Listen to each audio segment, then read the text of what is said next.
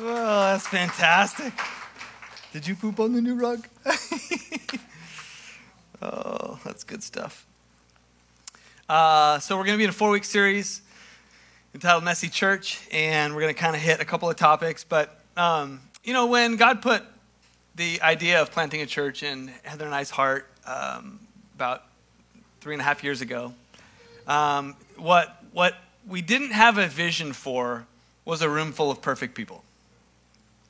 It wasn't a vision of an amazing production. It wasn't even an awesome building with a huge parking lot. In fact, it was a vision of a messy church with beautiful people. And I have to say that, messy and beautiful are rarely in the same conversation. And I don't know if you're like me, but I love things clean. I love things neat, and I'm not a big fan of clutter. Anybody with me? Is there anybody here that you're just not bothered by clutter? Like you could just do clutter all day and it's totally fine. Anybody like that? Oh, come on, let's be honest. I see those hands. Like your own clutter. I'm the guy who I can't relax like at night if I'm going to sit down and enjoy a book or enjoy a show. If there's clutter, it's not going to happen. I got to clean it up first, and then I can sit down. Anybody with me? And so, for me, messy and beautiful are rarely in the same conversation. That being said, what I have learned, particularly with my family, is that oftentimes messy is sort of in conjunction with or a sign of life, right? At home, I know that in 10 years, my wife and I, and some of you can relate with this because some of you are kind of at that stage where you're empty nesters, but I know that when my wife and I get there where we're empty nesters, we're going to wander around the house, right? And I'm going to look around at a clutter-free environment. There's no backpacks on the floor. There's no one sock sitting in the living room, no dishes, right? All of that. We're walking around, it's going to be perfect. And I know that I'm going to look to Heather and go, what I would give for just one more day of a backpack on the ground, dirty laundry in the hallway, because it's a sign of something beautiful, isn't it? And so we want to talk about that as it relates to the church. And I think that sometimes we fail to recognize that messy is not the enemy of beautiful. It's often its co-pilot.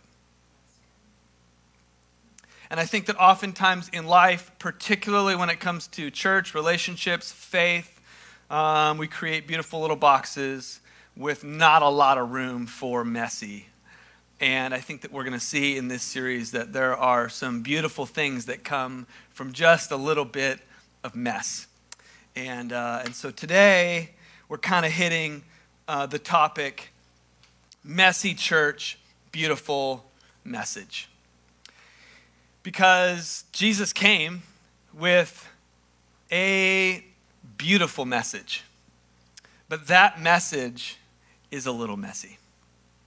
And we're going to pick up in Luke chapter 17. And if you've been with Heart Church for any length of time, then you'll know that there's just kind of one central message and theme that I revisit a lot here at the church, because our mission of the church is to helping people find life in Christ through a revival of the heart.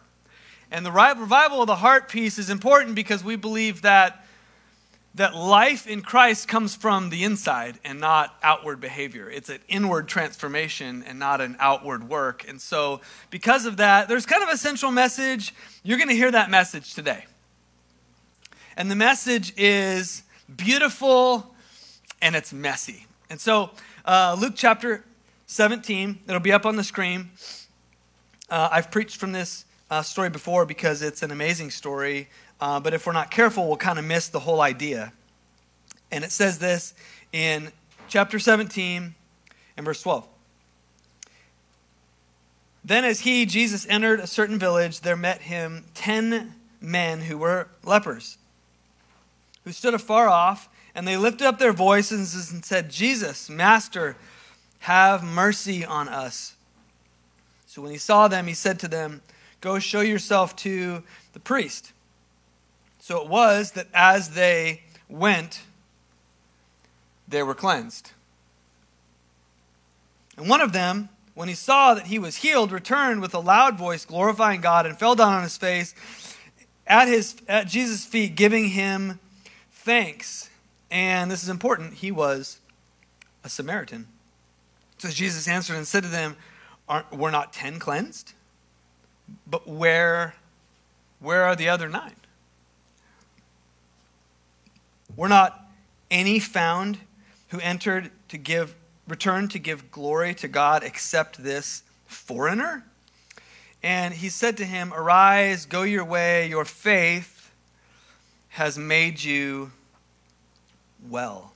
Father God, I thank you for today. I thank you for the beautiful message that you have for us, that you've always had for us, the message that you came to give. And so today, Jesus, I pray that we would see its beauty and its complexity and all the aspects of it that make it maybe not fit into our little box, Jesus, and maybe can feel a little bit messy, but God, it's beautiful. And so open up our eyes once again to see. In Jesus' name, amen. So 10 guys have a terminal skin illness, right? And you've heard this before. Leprosy was no joke. They weren't allowed anywhere around. They were their own company. And Jesus says, go your way and show yourself to the priest. Well, this is a bad idea because they're not healed yet. And going and showing yourself to the priest, you would only do that if you don't have leprosy anymore, which was a very rare thing. But that was something that Jesus was asking them to do. And as they went, they got healed. And so this was kind of a win for them. They began to get healed. They're on their way. And all of a sudden they're like, wow, we could actually make this appointment. So they made the appointment with the priest, which was according to the law, made the appointment for the priest to go and get cleared. And what they would get is a certificate to worship in the temple courts, because they weren't allowed to worship in the temple courts outside of that certificate because they had leprosy. But if they would go and present themselves to the priest, they'd get a certificate and say, you're clean, you can go now worship in the temple courts. And everything was going perfect until one guy kind of had a double whoa, right? It's like, whoa, we're getting healed. And then, whoa, who was that guy that just healed us? Oh my gosh, this is amazing. So this is where the message starts to get a little messy, because there was a plan in place. Jesus said, go show yourself to the priest. They said, all right, let's do it. Wow, we're getting healed. Wow, we're healed. Let's go fulfill our commitment, go to the priest, get the certificate. And one guy's like, well, wait, time out. I think we should go a different direction. So let's talk about the 9. So the Jewish law states that you must go and present yourself to a local priest. And the local priest would say, you have fulfilled the law. You have gone and done specifically what you're supposed to do. If you're healed somehow miraculously and you think you no longer have leprosy and you think that you should be able to worship in the temple courts, then the law says go to the priest and he will say, here's your certificate. You have fulfilled the law. And at that point, man, you're feeling great. You're feeling accepted. You've done everything you need to do. And now you can go worship freely. But Luke tells us that one of these guys was a Samaritan. The Samaritan was not Jewish. So he didn't understand the law or what was required of him.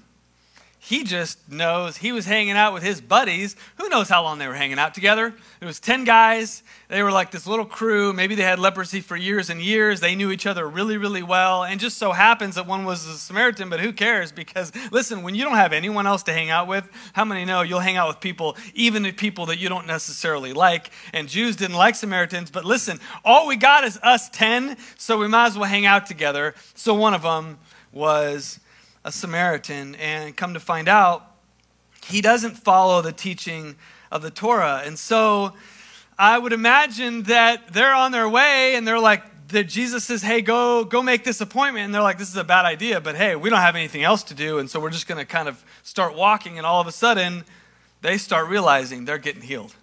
I mean, put yourself in this moment, right? Like leprosy, you're missing limbs, right? Body parts. Can you imagine? Like one guy's like, I got fingers. I got toes.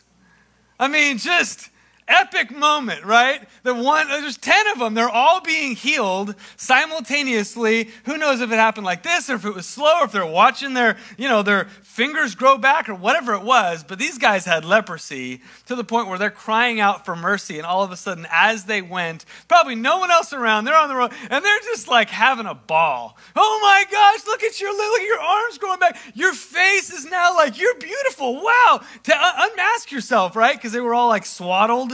And they were getting healed. And it's amazing. And so the Samaritan, like, he doesn't know any better.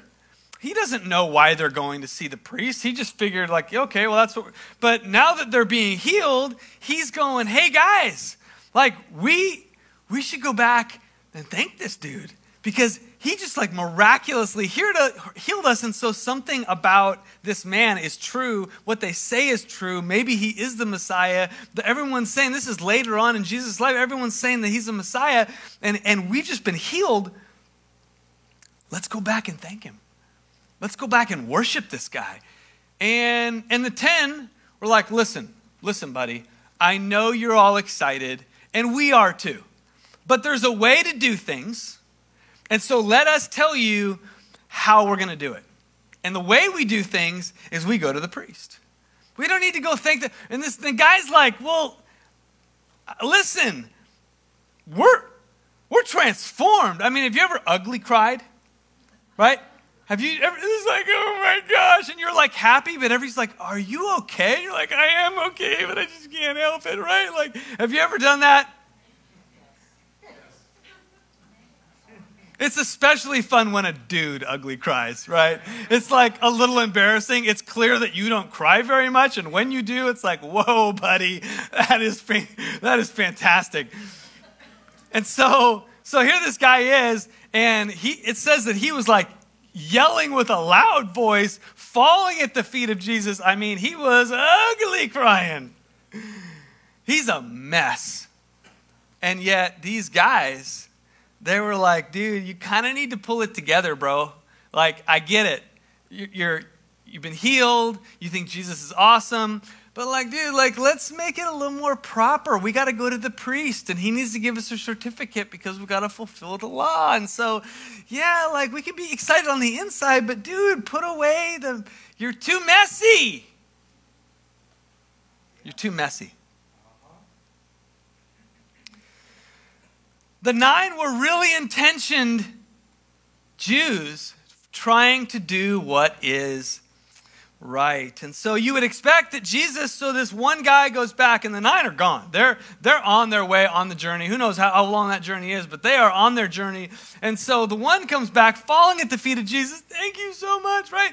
And so you would expect Jesus, what's up, Lamont? What's up, baby? You would expect Jesus to be like, hey, so how did it go with the priest? Right? Like, I sent you on your way, go see the priest, now you're back, maybe you run faster than the other guys. How did it go? Did you do what I asked you to do? And the guy's like, well, not exactly. I mean, I know you said I was supposed to go do this, but I got excited because my fingers grew back and my face isn't deformed anymore. And I just figured, I don't know, come and thank you. And don't you think Jesus would have been like, listen, buddy, love the appreciation. I think that's a value to be grateful, right, Lamont? Be thankful. But I kind of need you to obey. I kind of need you to follow through. Anybody have kids, and it's like sometimes what you ask them to do and them obeying are really, sometimes it's just obeying is more important than even what I asked you to do. I don't even remember what I asked you to do or why I asked you to do it. I just need you to follow through. Any parents in the room? I just need you to show me that you can follow through. Can you do that, Tormy? So here's Jesus, and he's got this guy, and he's totally ignored what Jesus said.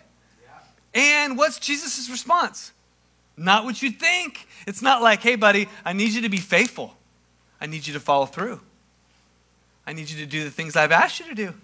No, Jesus is like, where are the other 9? What? What do you mean? What maybe? I don't know, Jesus. Maybe doing what you told them to do? Where are the other 9? I don't. Are they coming? Are they going to be back? I don't think so. I don't think they're coming, Jesus. They were pretty adamant about the whole Jewish law thing and the way you sent them off to. I don't think they're coming back. I think I'm the only one. So Jesus says, well, you've chosen wisely.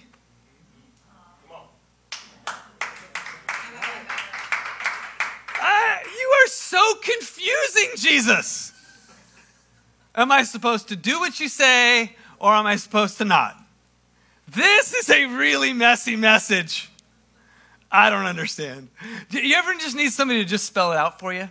Just tell me what to do. I mean, I meet newer Christians or, people that come to the church, newer and not really in faith. And, it's funny because I have some conversations with them, bless their heart, well-intentioned, and they have conversations with me like, what am I supposed to do? Like this whole church thing, new to it, tell me what to do. And I love that question because it's super innocent, but the answer is really messy. I used to work at a sales job. 7 years ago, I took a season off ministry and I worked for a year for this sales company. And I worked remotely, and they had a company that had a big building in the Northwest, and we serviced phone systems for large Fortune 500 companies and hospitals, and we serviced their phone systems. And so I was a salesperson, and when I had just been hired, I had to go up to corporate and spent like 2 weeks there getting trained and everything. And it was really overwhelming because, when all you've ever done is pastor, and then you get thrown into like the sales force. I'm like a decent salesperson because I sell Jesus every week, but like I've never sold a phone system. So anyway, I was like, a little lost, out of my element. And I mean, I'm in like a full-on, almost like a suit. Everyone's dressed up. And I remember walking through the deal, and my manager gave me this like really thick employee handbook. And he had told me, to look it over for like a week, and then I had come back. And so now I'm walking the property and everything. And I have all these questions. And so I'm asking my manager, like, how do you do this? And what do you do this? And tell me about this, and his response was like, did you read any like the manual? And I'm like, no, not really. It was really thick, and there was a lot of information, and I skimmed it. Anybody ever get a job and you have a thick manual, and do you ever read it like in the first day? Come on. What do? You get around somebody that knows what they're doing and be like, tell me what to do. Tell me what to do, right? Like, tell me the pitfalls. Tell me how to win here. Like, I get there's a manual, but there's most of the things that I need to know I can learn in like a few-minute conversation and just watching you, like, tell me what to do. And do you ever feel like that with Christianity? Like, hey, we have a manual. Just go. You want to know what to do? Just read the manual. And it's like, I got lost in Leviticus. Can you just tell me what to do? Right? Like, I know it's in here for sure. And the table of contents is not a lot of help because it's just names of books that I don't understand. And so just tell me what to do. And I think that if we're honest, we can get a little bit stuck there. And can you imagine like a new person and you like giving them the tutorial of how to win here? Well, like, attendance is a big thing, so, be here on Sundays. What else would you tell them? Well, I mean, it's casual, so don't worry about dressing up. Not going to get any points for that, right? Offering, maybe put some offering, but we don't really pass the bucket here, so maybe it's not a big deal. So, I don't know, you figure that one out on your own. But worship, we worship a lot here. So, and when the music goes up, maybe kind of give a little like high, 2 hands up. That's big here, right? And then just kind of, be nice to people, right? And then do the small group thing, carry your Bible, right? I mean, if you read it, that's fine, but like carry it, because that's points too. Right? I mean, just tell me what to do. How do I win? Right? It's messy because it's not that cut and dry, is it? Like our faith, what we do here, what we're about, it's just like, I don't know, man. I couldn't give it to you in an elevator pitch. I mean, I can tell you about Jesus in an elevator pitch, But I don't know that's going to answer the questions you have. Anybody with me? Just tell me how to win. Tell me what to do. So Luke's gospel is written primarily to Jewish people. And so when Luke tells this story about these 9 lepers and this one Samaritan, which he's very specific about highlighting, the 10%, the 90% and the 10%. No doubt Luke in his writings is writing to the 90%. He's writing to the Jewish audience. He's writing to people who are just trying to figure out, define the box for me, and then tell me where I need to check the boxes to win. Because that's what the law is about. There's a very clear way to win and to lose, and you just check the boxes. And so Luke is writing this gospel to these kinds of people. And no doubt, it's as if they've lost the forest through the trees. It's as if they've lost sight of what's important, which is right in front of them, the Messiah. And so when you read this passage, it's easy to get lost in like, oh, the whole idea is be thankful, be grateful. Let's put that on the list. Yeah, in this environment, we need to be thankful, we need to be grateful. It's kind of part of worship. Have a good attitude, be positive, right? Celebrate one another. That's a value here too. And so be encouraging, be thankful. If somebody does something for you, like heal you of a flesh-eating disease, man, you should go back and say thank you, right? That's all a win here, checkbox. And Luke is writing to the 90%, which I know we see ourselves in the 10% because that's just, we always do. But the truth is most of us fall into the 90% in our own mind and in our own heart, not because we're ungrateful, but because, and I put this up there, Jesus was sad because while following the rules, they missed the Redeemer.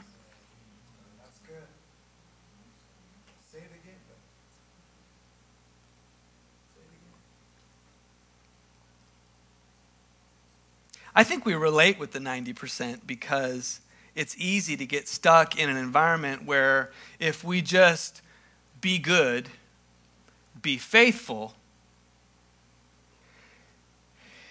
and do good, things are going to be good between God and I. And so then we create an environment and we assess and we say, what God wants from me is to just be faithful.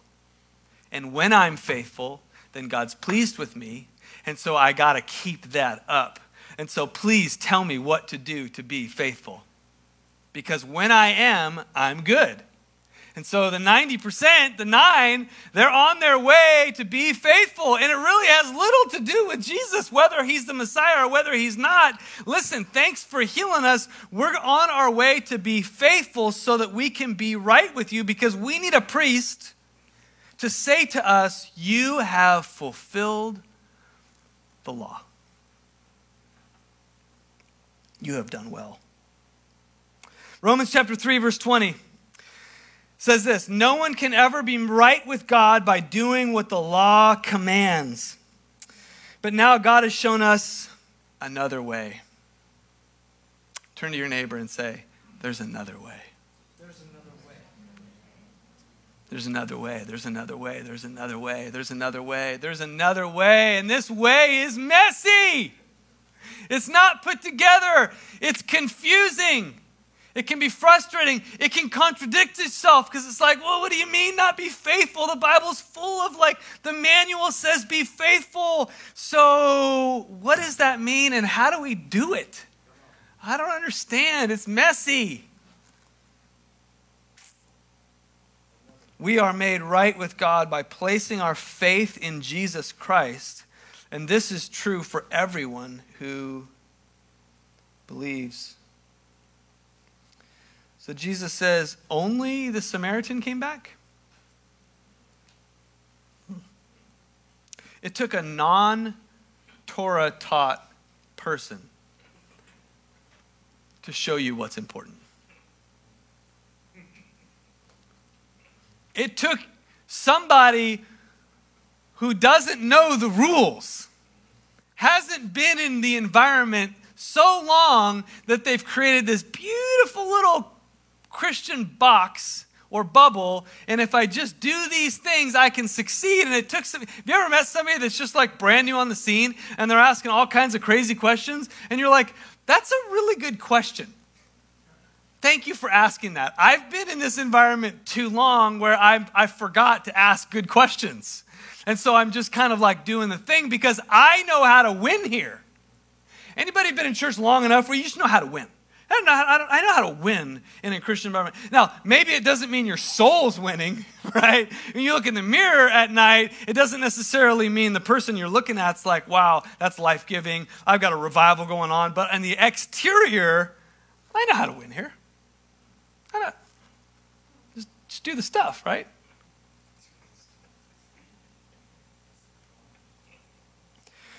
So the 90%, don't miss this. The 90%, the 9, they went to the priest and they got pronounced because they no longer had leprosy and they were fulfilling the law. And so they got pronounced, you have fulfilled the law, you are clean, here's your certificate to worship. Sweet. And they walked away feeling like, we did it. This is good stuff. Like, pat each other on the back. Psh, you going to that Torah study later? Come on, let's go. Right? And yet, you look at the 1% or the 10%, the one guy. He goes to Jesus. He falls down, ugly cry, the whole deal. And then, don't miss this. Jesus says, your faith has made you well. But that word well is not healed. That word well is sozo, which is a fun word to say. Sozo.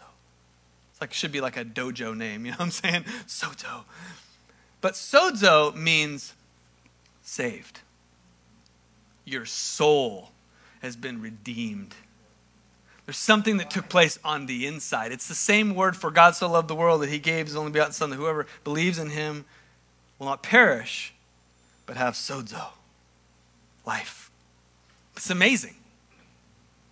So the one guy who totally disregarded what Jesus said was reborn and revitalized and had revival in his heart. And the other 9 who did everything right walked away high-fiving one another and completely unchanged on the inside.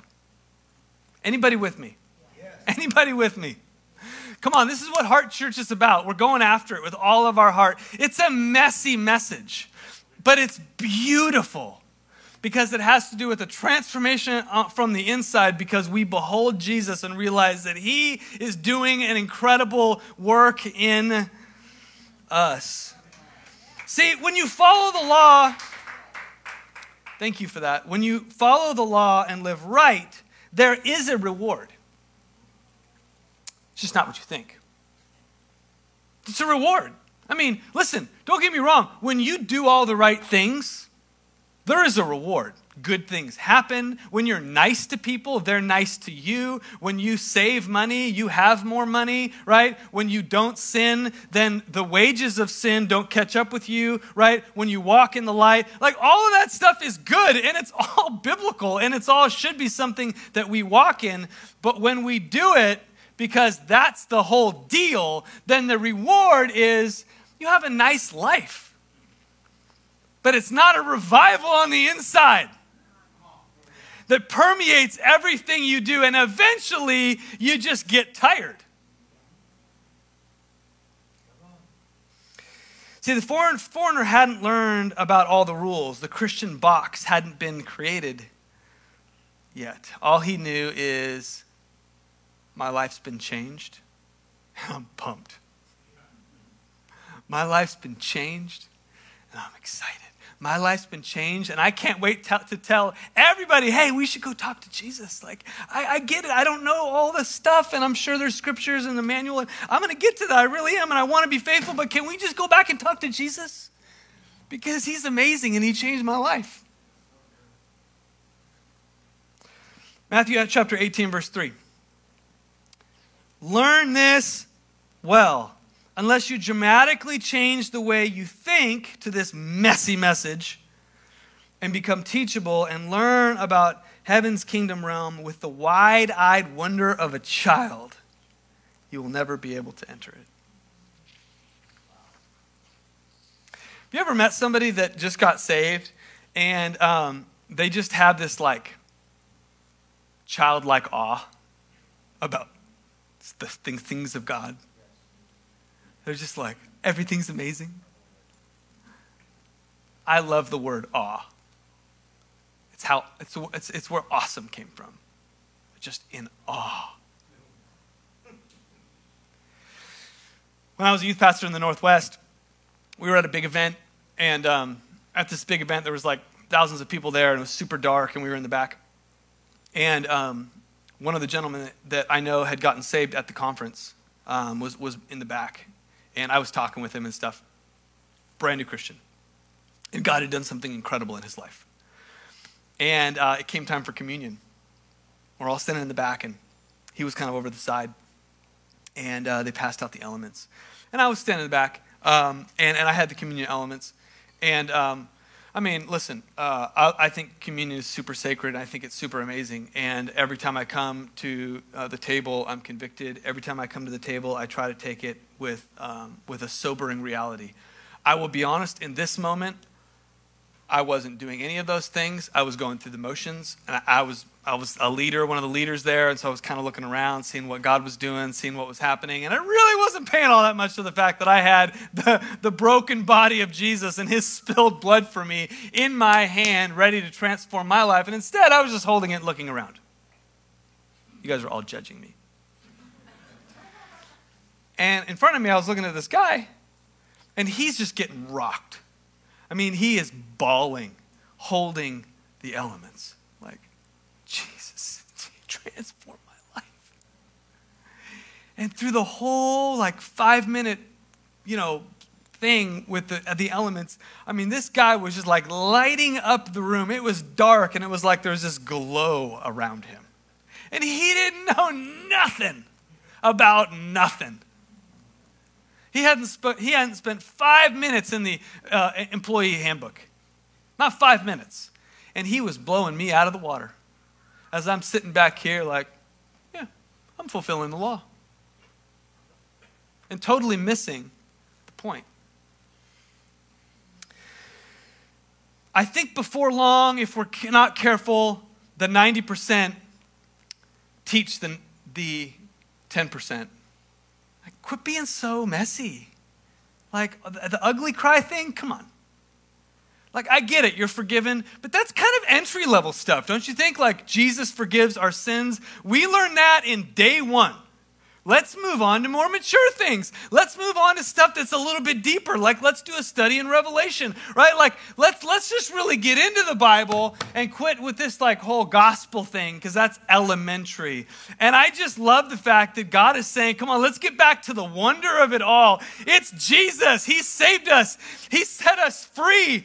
Come on, it is about him, and our eyes are on him, and he's doing something new in our life. I wrote this. We take the wild and crazy 10% and we teach them to be more like the 90%. And bottom line, it's religion. And I don't think anybody in our church is religious. I think we all can have a tendency of just essentially missing the point, like I did that day. I'm holding the elements and it's just like, yeah, this is cool. What else is going on? We're praying for other people, right? God bless them. And meanwhile, Jesus is going, man, I want to give you a revival in your heart. And it has nothing to do with your good works. It's his finished work. Come on, it's his finished work. And when his finished work becomes a reality on the inside, then we start digging into the owner's manual, and it starts to become alive to us. Not asking the question, how do I behave? And I think that's the difference, is that when we read this to say, how do I need to behave today? Because I need to check the boxes because I need to be faithful. And it's like, okay, well, there's nothing wrong with that attitude. It's a way better attitude than going the opposite direction. But I'll tell you what, when you open this book and you say, Holy Spirit, show me Jesus. Show me Jesus. And if it's a little passage of Scripture that Paul talks about how to behave and do things, or if it's an Old Testament conversation about Moses or about Abraham, wherever it is in the Bible, it is a love letter from heaven to us to reveal to us Jesus. And when you look at it through that lens, it changes everything because you no longer can miss the point. When you're staring at the point, when you're asking questions about the whole point, which is Jesus, then through Jesus, he is the door. And you go through him and you go, this is what life is about. And yes, it's about faithfulness. And yes, it's about gratitude. And yes, it's about kindness. And yes, it's about love. But it's going through Jesus. Do something in me on the inside, and out of that will flow these things. But I'm not doing them to be good, to be faithful, to be accepted. I'm doing them from a place of, God, you've changed my life. And God, I'm opening this up and you're lighting me up on the inside because there is a message and it is beautiful and it is life-giving. But it's messy. And we must embrace that. And I want religious people to continue to come to this church and go, I don't know what to do here. Like, I don't have a box for this. And so, I don't know. Like, in 20 years, I still want to be pastoring this church and being like, wide-eyed, wondered as a child, totally reckless, like, I don't know exactly what I'm doing, but I know one thing. We are not going to miss the point at this church. We're going to focus on Jesus. We're going to run after him. I hope that that tomorrow and the next day and the next year and the next year that we are being transformed, that we are becoming more like Jesus, which means we're more faithful and that we're more kind and that we're more loving. But it's from this place of gazing upon our Savior and not off like the 90% checking the boxes. The 9 went away healed but not redeemed. There's some benefits to checking the boxes, but it's not what you think. There is a life that flows from heaven. It has nothing to do with our good works, but his finished work. And this is the beautiful, messy message of Jesus. Father God, I thank you for today. I thank you for the incredible work that you're doing in our life. And God, it's messy. It's a journey. And Lord, I want to pray for those in this room that maybe feel stuck in their journey or, God, just need like a drink of cold water from you. People that maybe are frustrated in their journey where they just don't know where this is all going. And God, I pray in the person of Jesus that you would come right in the middle of their journey. I pray that you'd remind us, Lord, that it is a journey, that we are headed towards something from glory to glory. We are being transformed day after day more to be like you, that it's about the journey and not the destination. And so I pray that there would be a revival in our hearts. Do it, God. We are asking for a revival in our hearts. Lord, I want to pray for our young people. Jesus, I ask for a revival in their hearts, Jesus. May we not teach them to just do good. But Father, we ask for a revival in their hearts, God. That you would awaken us once again to the incredible work of your Holy Spirit seen through the person of Jesus.